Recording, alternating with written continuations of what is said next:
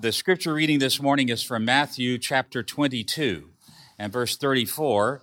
And in your Bibles in front of you there, the church Bibles is on page 828. 828. But before we read the scriptures, let's, according to your customs here, let's pray together, because you can hear the word of God and it can do nothing to you unless Holy Spirit is applying it to your hearts. So we're going to turn to the Lord now and ask for Holy Spirit to come and to fill us today.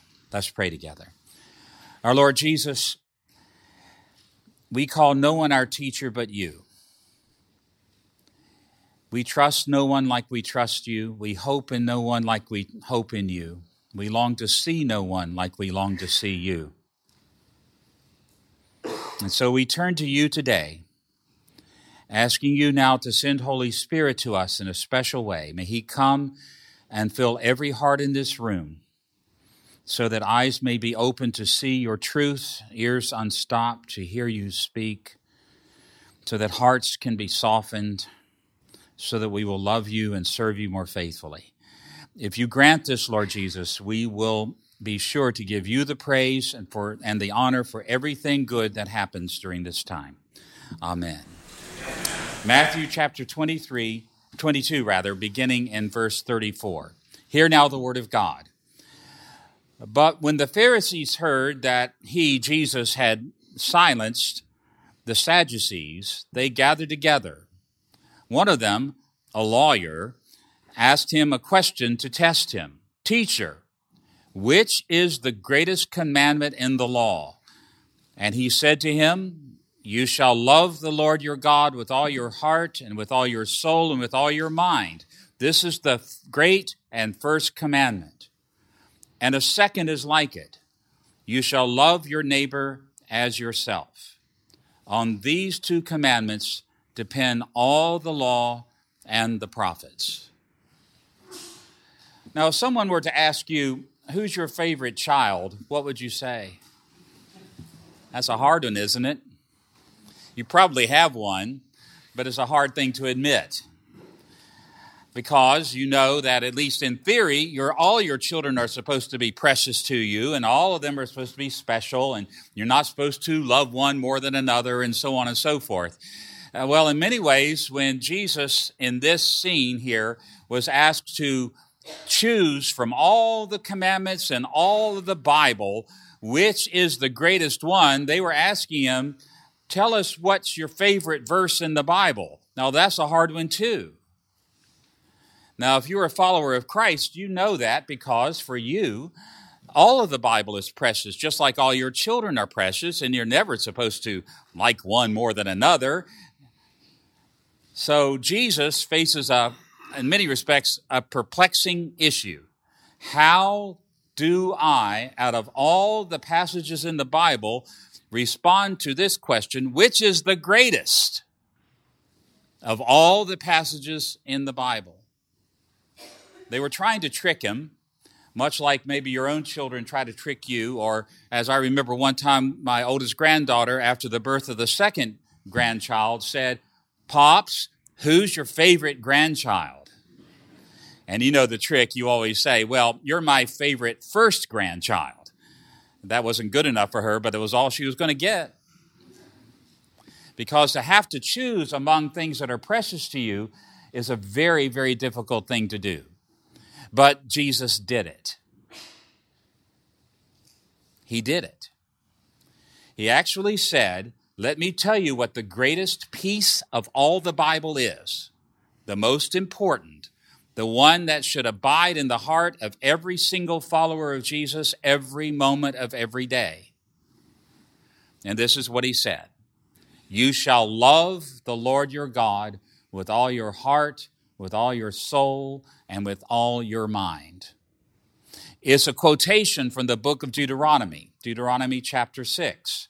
And it was familiar to the people with whom Jesus was speaking that day, because that verse, love the Lord your God, comes just before something that every Jewish person in the world knows and has recited for millennia. And that, you've probably heard it too, they call it the Shema, which basically goes like this. Hear, O Israel, the Lord our God, the Lord is one. Yes, you've heard that before.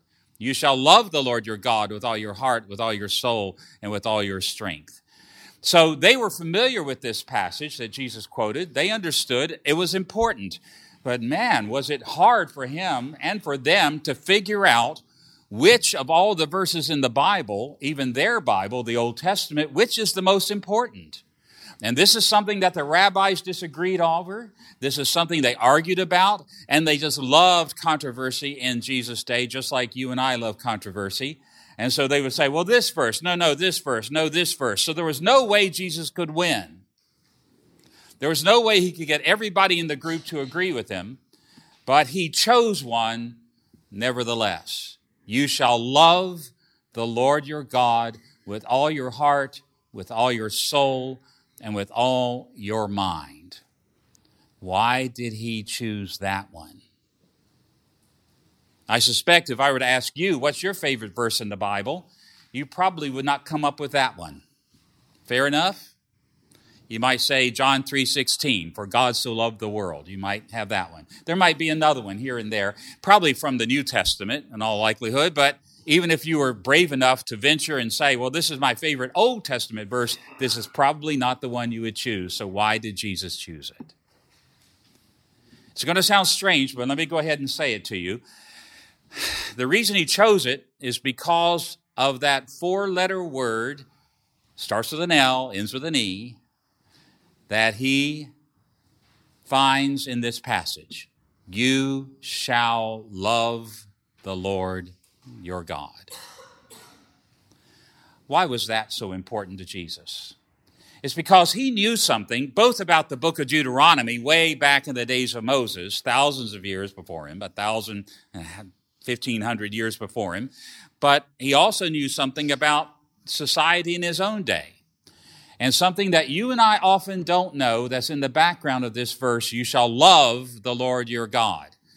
When you think about love today, what do you think about? What pops into your head? What does it mean to love somebody or to love something? Well, we use that word love for all kinds of things, don't we? I love my children. I love my spouse. I love my country. I love pizza. Yeah, we can use it in all kinds of ways, and they did too in the world of Deuteronomy and in the world of Jesus. They would talk about loving pizza too if they were in Italy. But the truth of the matter is that Jesus chose this verse because he knew what it meant in the book of Deuteronomy and what it also meant in his day, and it was this. It's weird, but here it comes. This was the favorite commandment of human kings to give to their empires. Love was the language of politics in those days.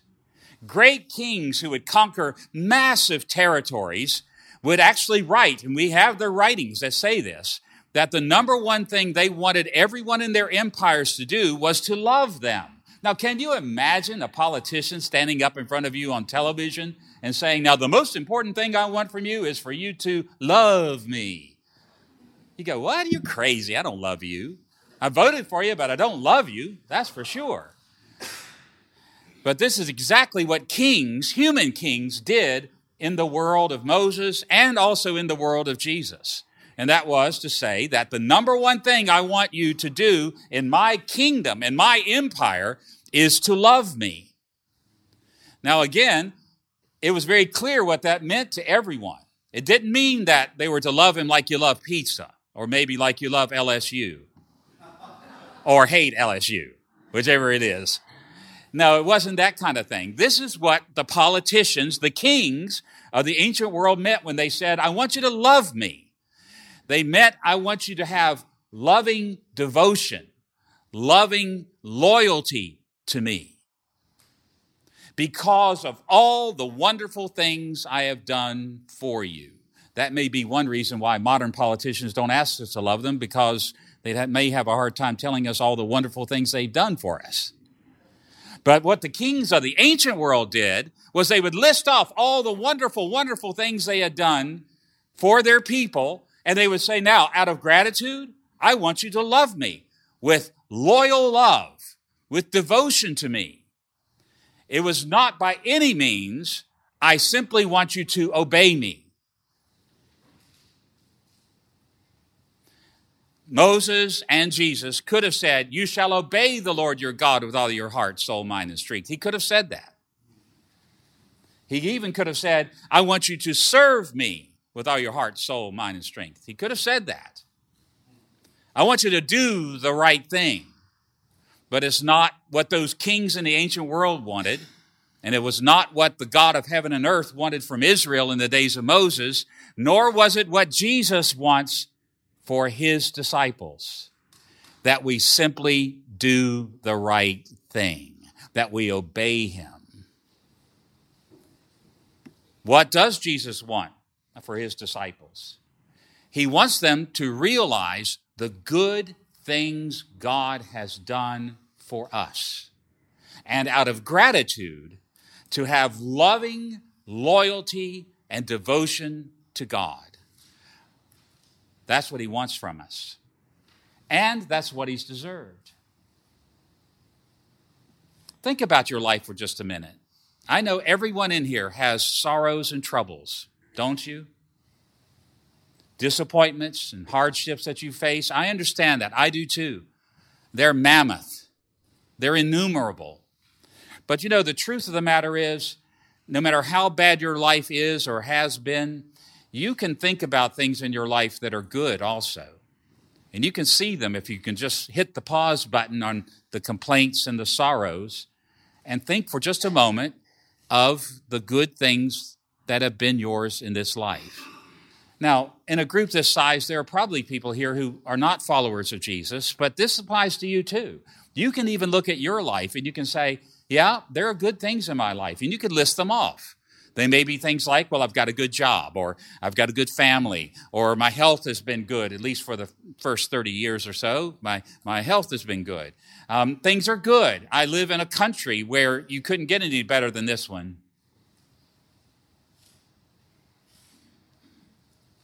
Where life is good for people. There's a wholesomeness to life, no matter how troubling, no matter what great trials you and I face, and we all do. Whether you're a follower of Jesus or not, the truth of the matter is there are good things in your life. Now, back up from that for a moment and try to honestly answer this question.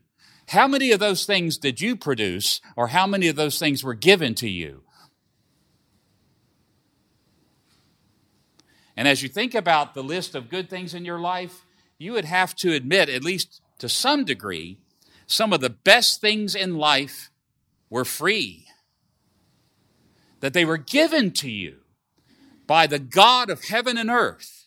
Even if you don't know his name, even if you don't follow Jesus, it would be hard to deny that there are things in your life that you were just thrown into, that you had practically nothing to do with. This is what Christians call the grace and the mercy of God. The things in your life that you could name that have been beneficial and good and wondrous, for which you and I owe grateful gratitude, loyal love, devotion to God. Now, I hear you've been hop, skipping, and jumping through the book of Exodus, those early chapters, the story of Moses and his young days and, the basket and all that business, right? You know those stories. Think about that. Why are those stories in the Bible? The reason they're in the Bible is because they're a prelude to something that comes up in chapter 20 of the book of Exodus, and that's the giving of the 10 Commandments. They're the prelude. And what's that prelude full of? All kinds of things that God did for his people that they simply could not have done for themselves. They were slaves in Egypt. They were under the tyranny of human pharaohs and the demonic, evil, false gods they served, and they could not escape on their own. They could not find a way to get away on their own.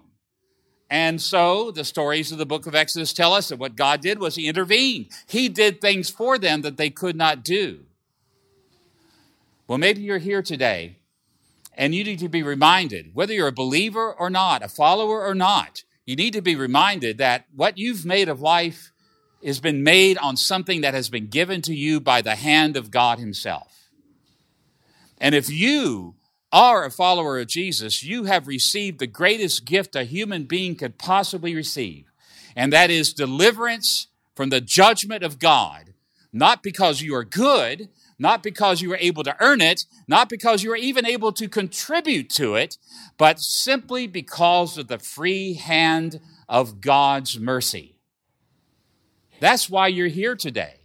It's God's mercy and kindness to you that brought you to a church today. It's why you have the kinds of parents you have who have raised you up in the ways of Christ. It's the mercy of God. If you are in a good marriage, it's the mercy of God.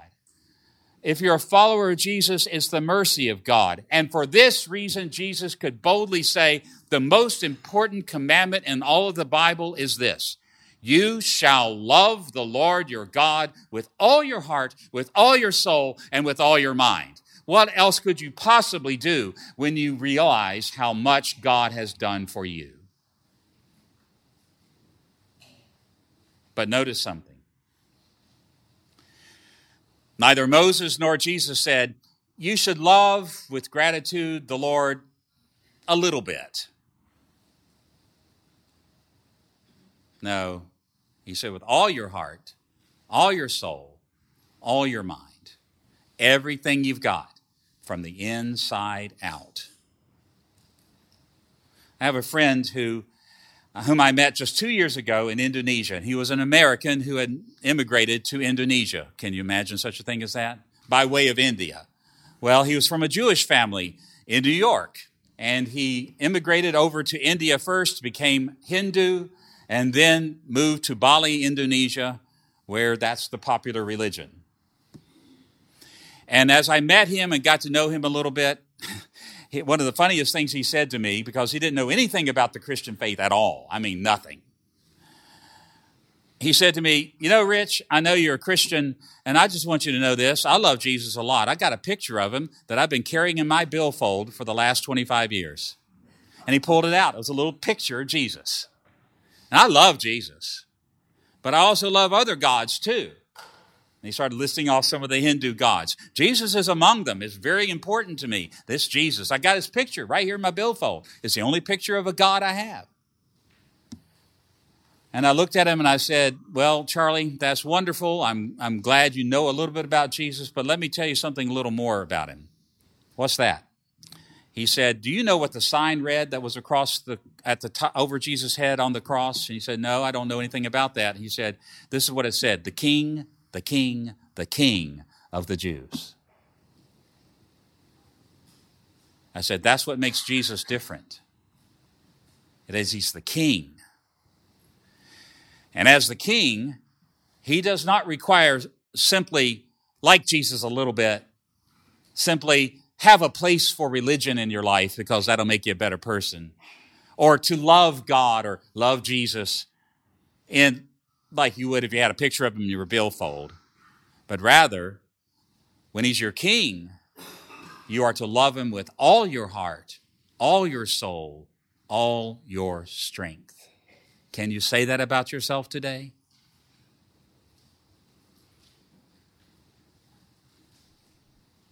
That you realize how much in life has been given to you, and because of that, your heart simply wells up with love and gratitude and service to God? Or has Jesus become a little picture in your billfold?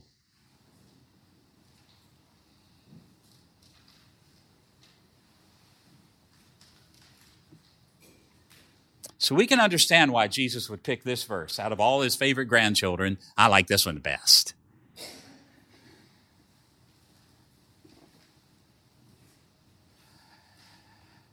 It's a good thing, because there are lots of rules in the Bible, if you haven't noticed, lots of them. But there's one, it's a hard thing, by the way, because there's so many, you can't remember them all. But there's one you can remember, and it's one that's to be at the front of your mind every single day. Love the Lord your God with all your heart, with all your soul, with all your mind. We understand why he chose that one. That's good. But Jesus at this moment is probably like one of those people you just hate to talk with. You ever had people in your life that you ask them a simple question and they just can't stop talking? You ever had that? This is one of the reasons I love texting. I just love texting because you can ask a question and you get a straight answer. And they don't go on and on and on and on. Now, I know some of you are thinking about your husbands or thinking about your wives right now.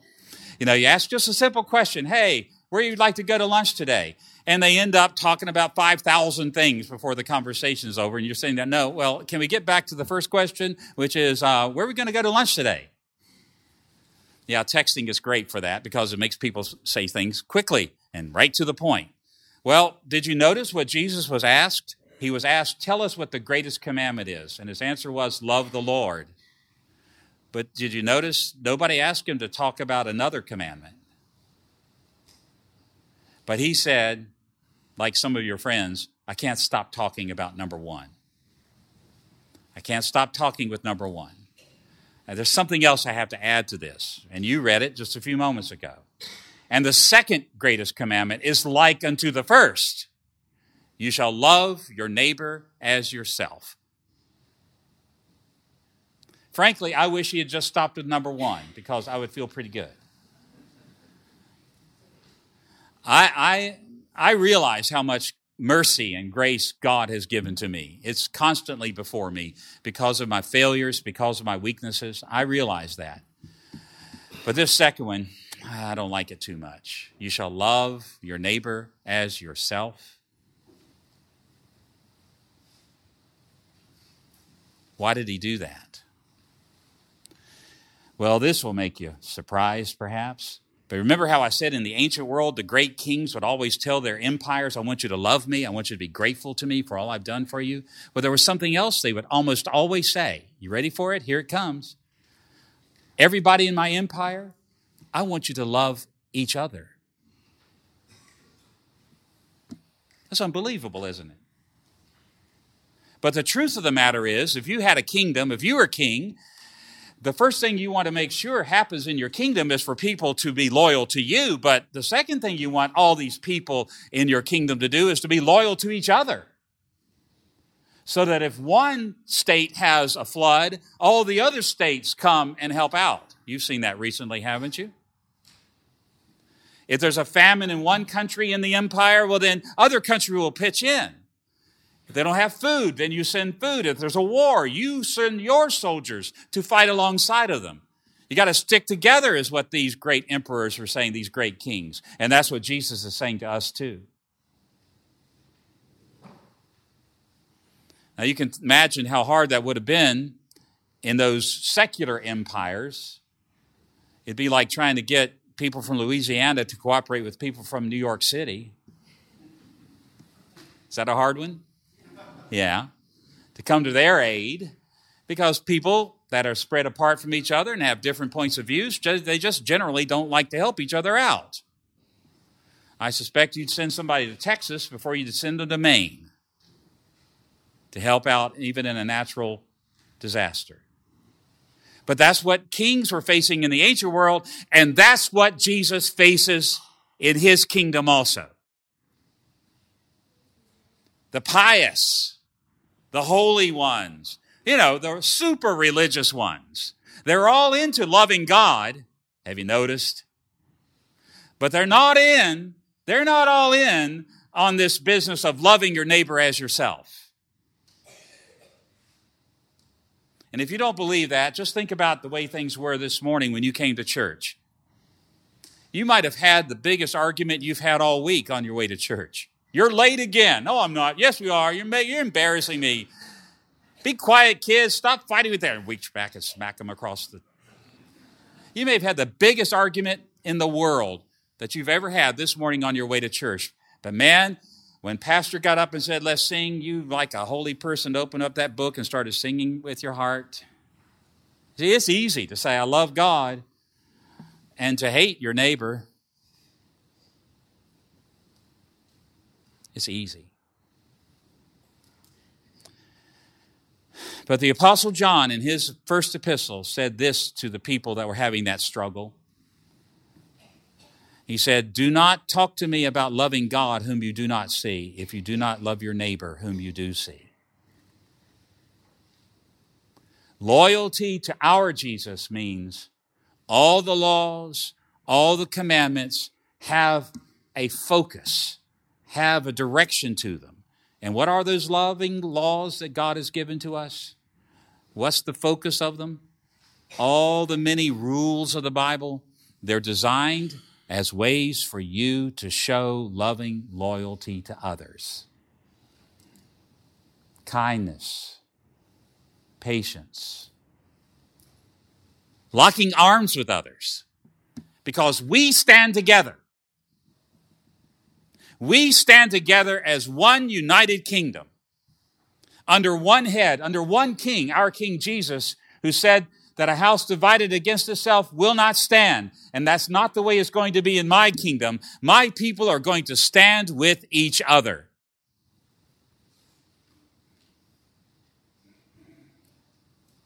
How's that going for you? You know, the truth of the matter is, it's relatively easy to love God because he's so good. But the people you and I deal with every single day, they ain't so good, are they? And there's the test. If you love your king, you'll love your neighbor. You'll bless those who curse you. You won't seek revenge. Vengeance is mine, says the Lord. You'll be patient with people. You'll be kind to them. And you know what that means on a day-to-day basis. It means when you're walking out at the mall, you're at Walmart or some other store, and you see somebody that's coming toward you.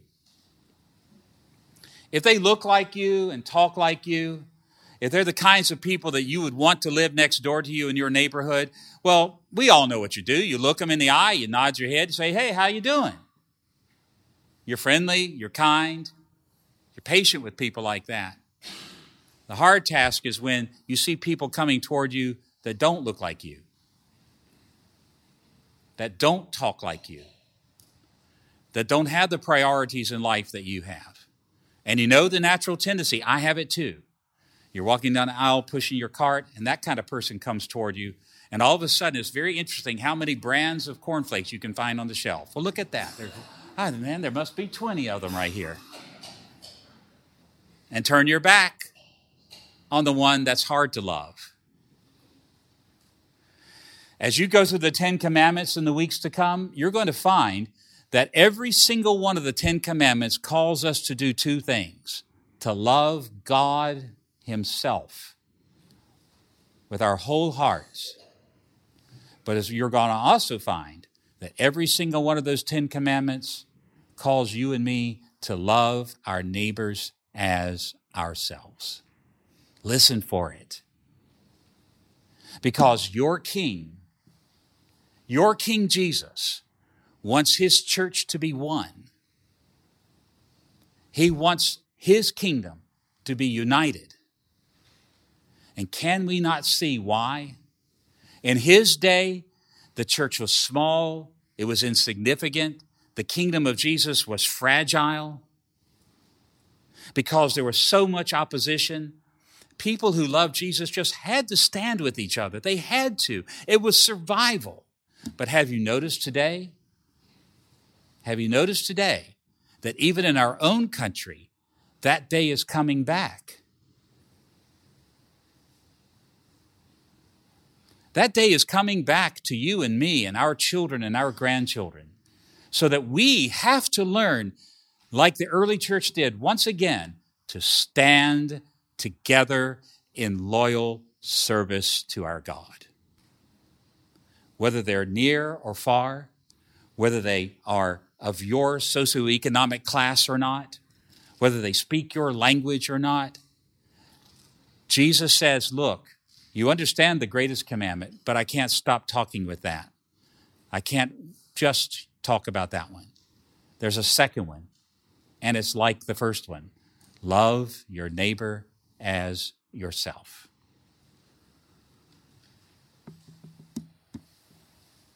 So, which of all your children or grandchildren is your favorite?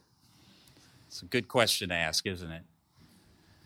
If you had to pick one, which one would you pick? That's what they asked Jesus that day. Tell us the greatest one of all. And that was easy. Love the Lord your God. But he said, I can't stop with that one, because if I do, you'll die in your self-righteousness. The second one is just like it. From the book of Leviticus, of all books to choose, from the book of Leviticus, you shall love your neighbor as yourself. Let's pray together. Our Lord Jesus, we delight in you and we honor you. We bow before you and we worship you because your Spirit has been with us. Now we pray that Holy Spirit will empower us with the same power he used to resurrect you from the dead. Resurrect us into newness of life so that we may be a people who love our God in heaven and who love our